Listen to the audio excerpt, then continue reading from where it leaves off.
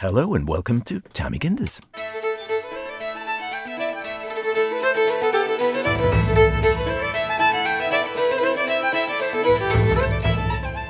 Well, for some reason, they've let us have another series of this. It's where Howard and I go and explore the wild and wonderful things around the Isle of Man. It keeps happening, doesn't it? We keep coming back like a bad penny. But yes, it's the sort of thing where we have an open agenda. Anything goes on this programme, quite literally.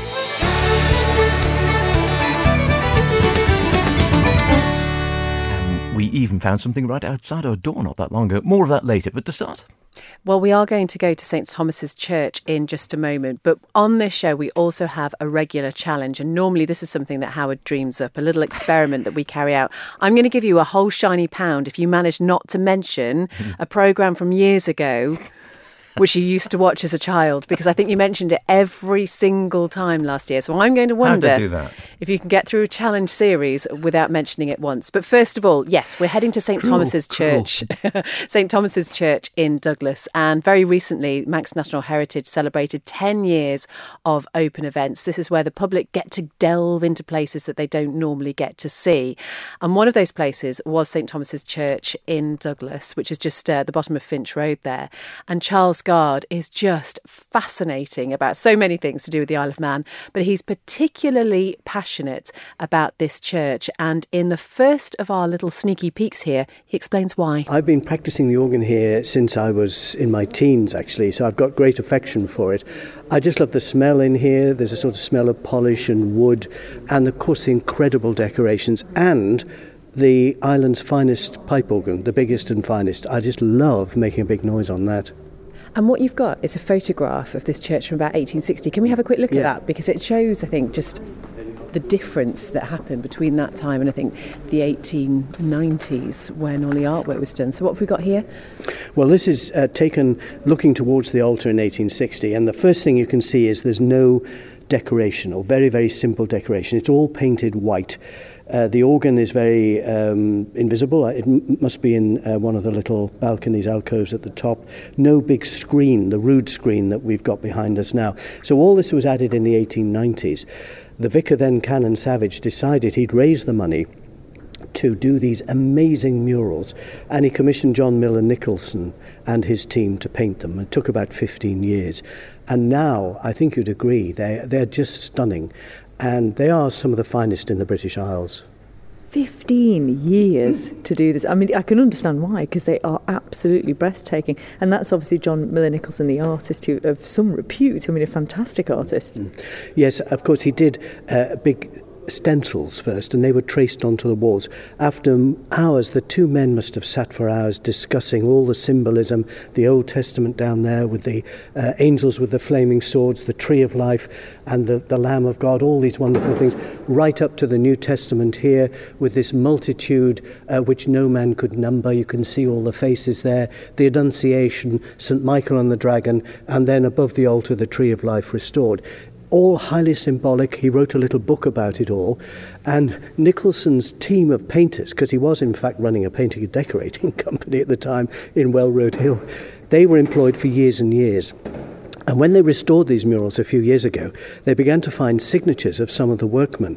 And Lewis Kane, way up the top there, just penciled in, "I'm sick of this. I've been on it for 3 years." So they must have dreaded coming down here just to fill in all these patterns.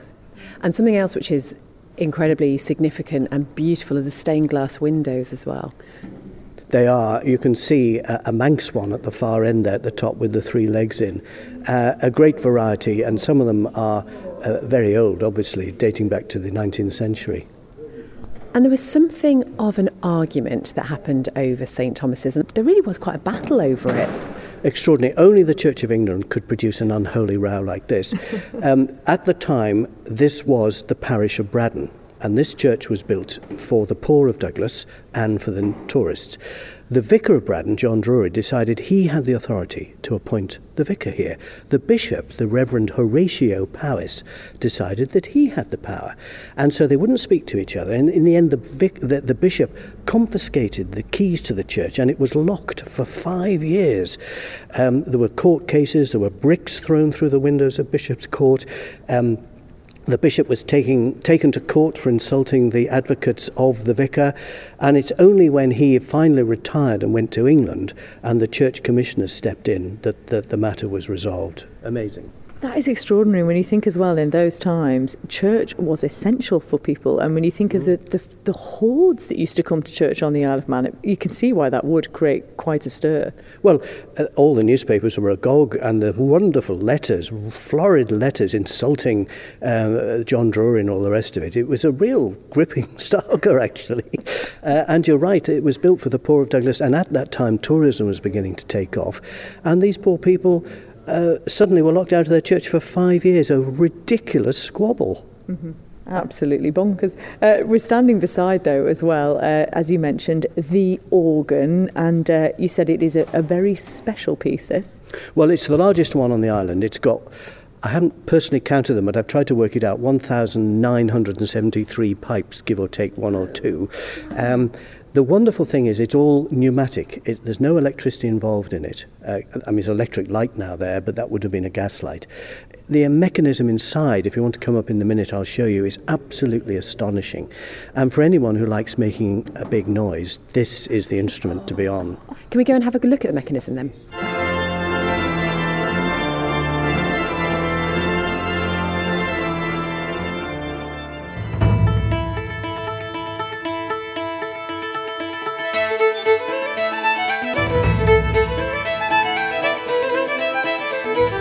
Well, as we left it on a cliffhanger there, going to look at the mechanism. An organ hanger. There is, I'm not sure how I feel about that. There is more to come from St Thomas's, and Christy and I got to delve into the depths of St Thomas's Church, and we went through a door that not many people have ever been through before. A secret door? Secret door. Oh. Does it go into the crypt? Well, not quite. Crypt, I don't know. Not that I know of. I didn't want to ask that question.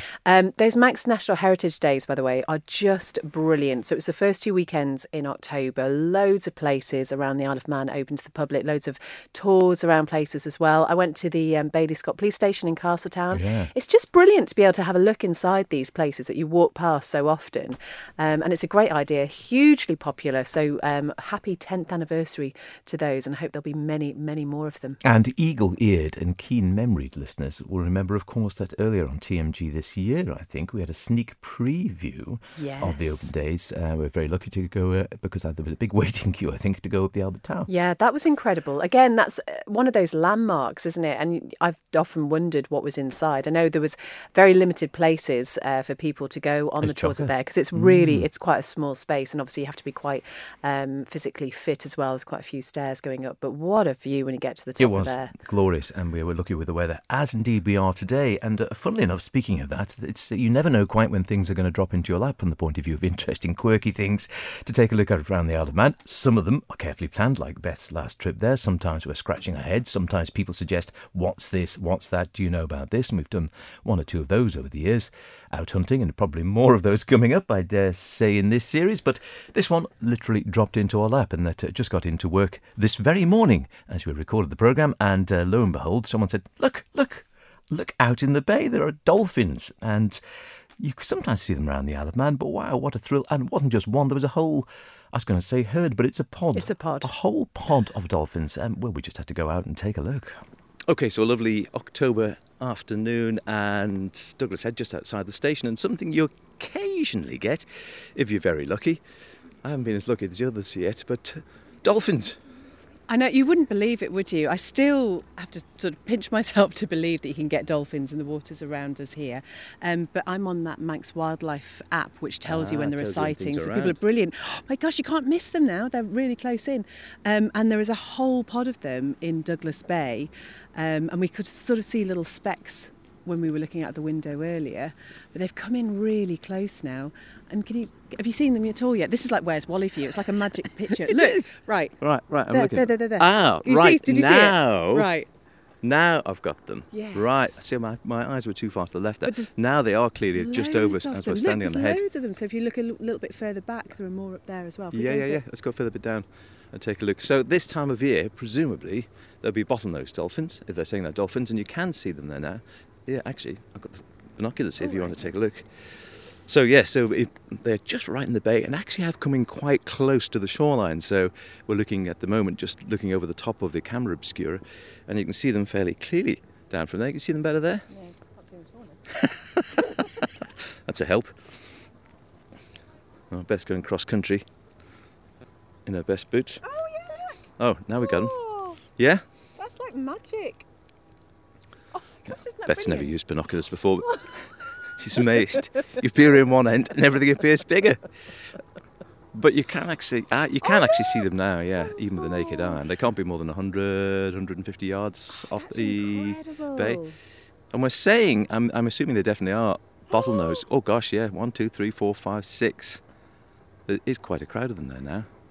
I suppose they could be harbour porpoise, but I'm assuming, I think this time of the year, it's more common for them to be bottlenose dolphins, and if someone's posted that, particularly on the site, then I dare say their expertise is greater than ours. My gosh, Look at that do you one. see that? Yeah. Oh my lord! And do you know what? It's Sarah Hendy's birthday. It's like a little birthday treat for her. Perhaps they're new. Maybe they did. I think they're spelling out. Hang on. Happy birthday. Birthday. There it is. Fantastic, sort of leaping out the air into making little figures. HAPP. Not just to prove you can spell happy. Well, that might be a little bit of poetic license, but they are definitely there. There is quite a sizable number of them today. Today being Wednesday, and that's the 16th, I think, isn't it, of October. It's a glorious day for them because it's a blue sky, the sea is flat, next to no wind, realistically, certainly for the Isle of Man. And yes, I haven't seen any for quite some time. You do get, obviously, basking sharks around here. You get the occasion. The last thing I saw off Douglas Head was a minke whale. But I think the one before you saw one relatively recently. The last one I saw was a year or two back. But it did stay around for quite some time, which was nice. Yeah, that group that I'm lucky to be a member of is just brilliant, and it's so lovely that people share this experience so that other people can go out and see what is just an amazing array of marine life in our waters. And you wouldn't quite believe it could happen, but here we are, and I've worked out how to use binoculars. It's a good day. It is good. And of course you can go online and find out more. There's more via the Manx Wildlife Trust, the various groups there are associated with the MWT. And I think if you go along, I'm saying this, but if you go a little bit along the Marine Drive, I think they've got some information boards out there now as well, actually giving you some details on the sort of species you can actually see.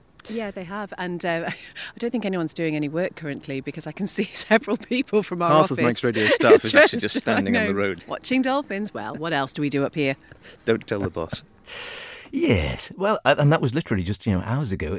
Really wonderful, fantastic sighting. And they do sometimes come in really quite close, as they did in this case. And at first I couldn't see them, but then they can't have been more than, I think I mentioned there, 100 yards. I know, just absolutely incredible and such a wonderful thing to see on a lovely autumn morning. So the question is, Yeah? are we going to do a podcast? You stole my joke. I can't believe you I knew did in your that. eyes. I knew in your eyes you wanted I to. was building up to that. I cannot Well, I'll tell believe you what, that. I'll take it back. Pretend you didn't hear that. No, listener. forget it. Just No. pretend, and Beth will do it again. Forget it. No, I'm not Go going on. to do it now. I'm not going to do it now. Not going to do it. I'm in a mood, officially. This is Tammy Gindis on Manx Radio with Beth and Howard, although it won't be with Beth for much longer.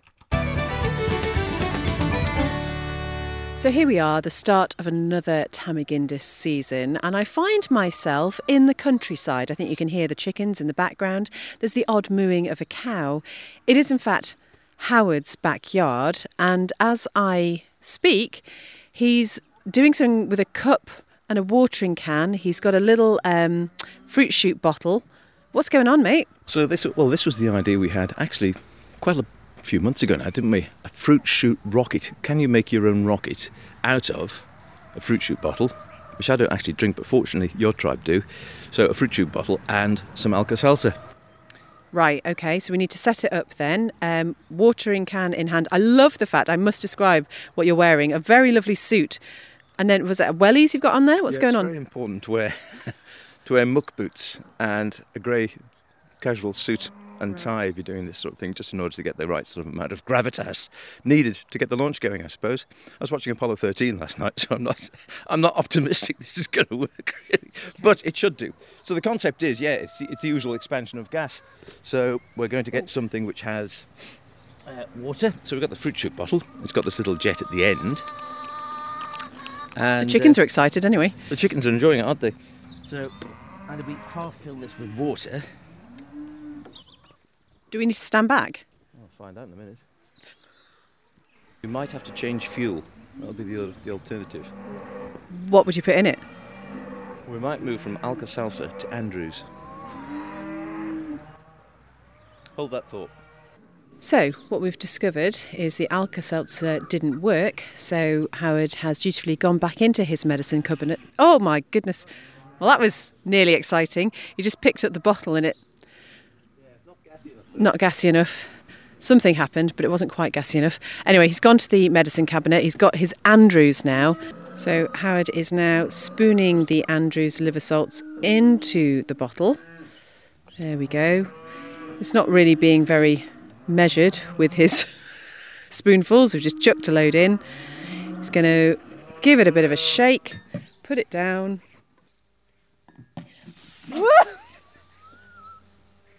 Yes, that was better. It worked! That almost worked. Wow! I'm so excited.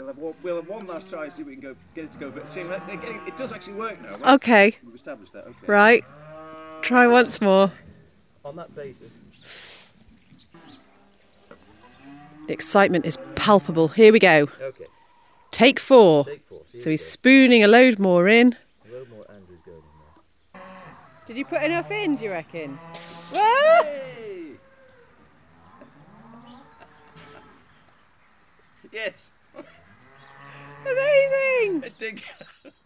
It works! Despite watching Apollo 13.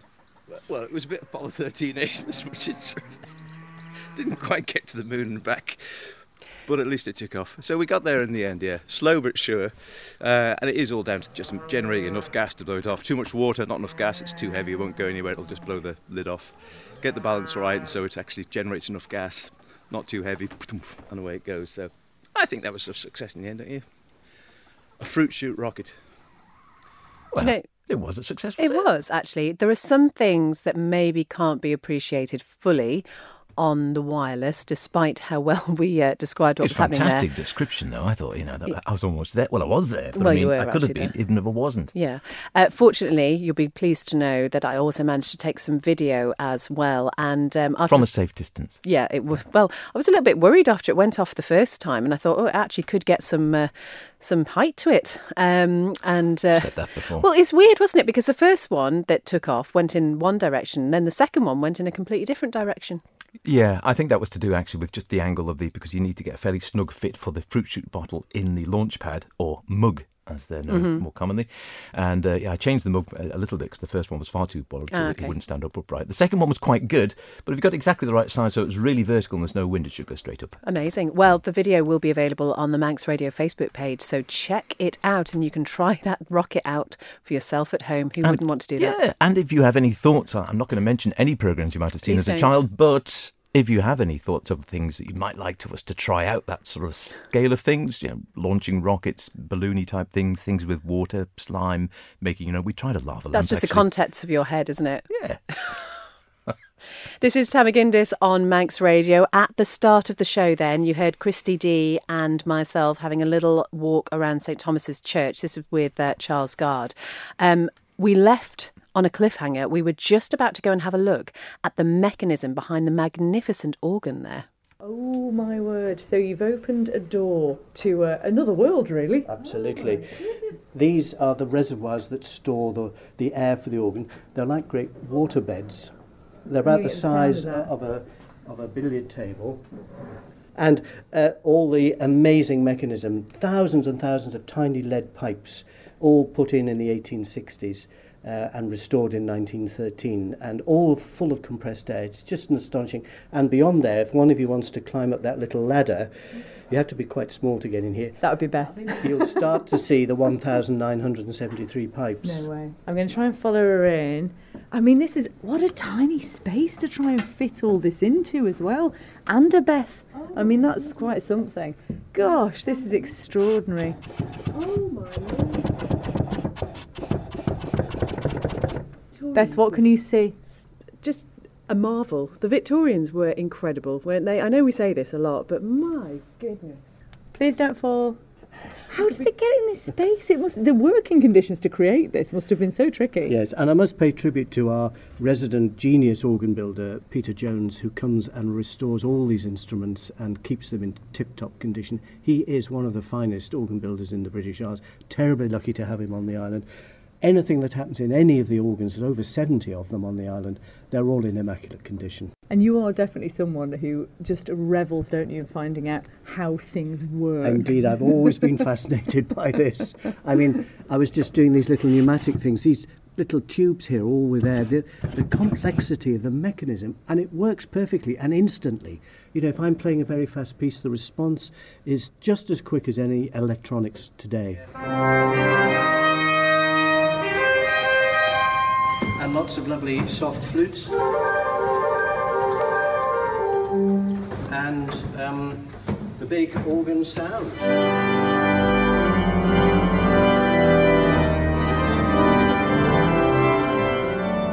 So we thought what we just saw was extraordinary, but now Charles is taking us somewhere else, and he said, we haven't seen the most exciting bit yet, so we're going downstairs, around some corners, past the tea supplies, which every good church should have.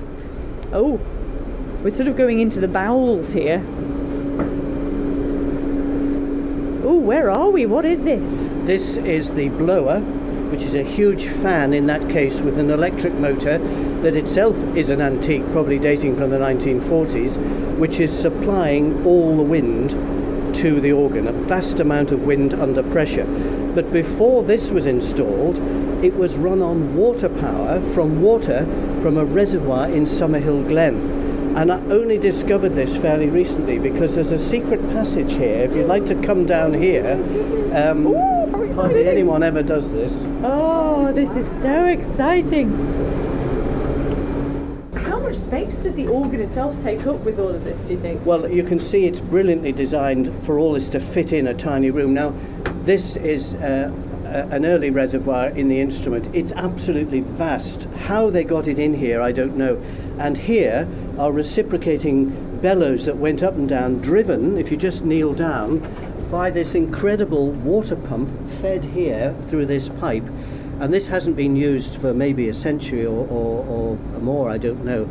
But in the old days, the water from Summerhill Reservoir would pump these up and down. You just turn this valve on in the morning when you were getting ready to start, and it would supply the air for the organ. And this water is in a pipe that came from that reservoir along the promenade and fed the steam packet vessels. They would fill up with drinking water there, but there were extensions coming off. One went into Yates's Wine Lodge and worked a power lift to lift the beer up and down from the cellar.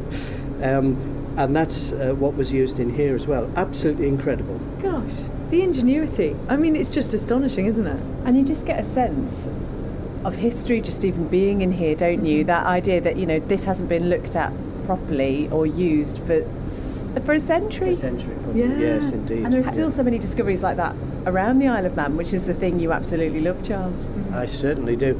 The thrill of finding this, I mean, no one told me about it. I just thought I'll open that door, and I couldn't believe walking down this long, narrow passage and finding this here. It was incredible. So how did you actually work out what it was? Well, these sort of water pumps were used on other instruments, so I had a friend come down who's a bit of an engineer and look at all the pipes and see how it might have worked. I'd love to turn that valve and see what happens, but I'm afraid that the water might flood in and I couldn't switch it off, and then we'd be underwater here, so I'm not going to touch it. He's mischievous, isn't he? Don't leave me here, because I don't think I'll do much for the organ sound, okay?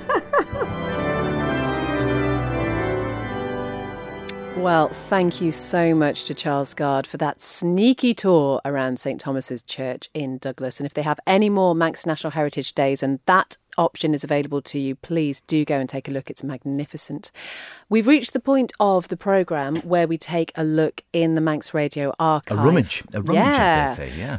We need a catchy title for it, actually. Yeah, we'll have to think of something. What should the challenge, that could be a challenge, what should we call it? what should we call a rummage in the archive? Anyway, we've got Manx Radio Archive here. It goes back years and years and years and years. Howard's been for a little fumble around. What have you found? Oh, right. Well, I've found a cassette today, Grandma, if you can remember those. And it's marked Terry Kringle. That's what it's marked. So let me lean over. Say push the button. Push the button. And here we go. Kringle File with Terry Kringle. Well, now that the little roundy ring has gone, we've been given a changed priority in its place. But it's hard to say whether the situation is greatly improved.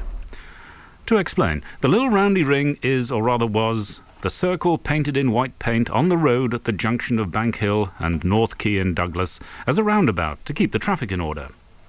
Last week, the DHPP removed it and replaced it with a new, and for many drivers, baffling design in white paint, telling us to do something other than what we did before. But it transpires that most of us, dimwits that we are, can't work out what is now required, because we'd become so used to the little roundy ring. And the DHPP admits that there have been, well, quite a few close shaves. So to warn people what it's all about, signs have been put up on the approaches to the junction saying, changed priority. All of us working up here in Broadcasting House use the junction several times a day, and it's become clear to us at least that even though the little roundy ring has gone, most drivers still believe it's there. Now we move on to a cutting from the Manx Independent, a notice from Ramsey branch of the RNLI offering for sale the launching carriage that was used for putting Ramsey Lifeboat to sea off the beach before the new lifeboat came on station. The first time carriage is mentioned in the notice, it is spelt C-A-R-R. He's hardly changed, has he? He really hasn't. His voice is just as wonderful as ever. It really is now. I have the fortune of sitting next to Terry Kringle at the office here at Manx Radio. So how amazing. A little sneak back. It is a sneak back, and we'll be sneaking back next week for more, of course, in the way of Tammy Ginders. See you then.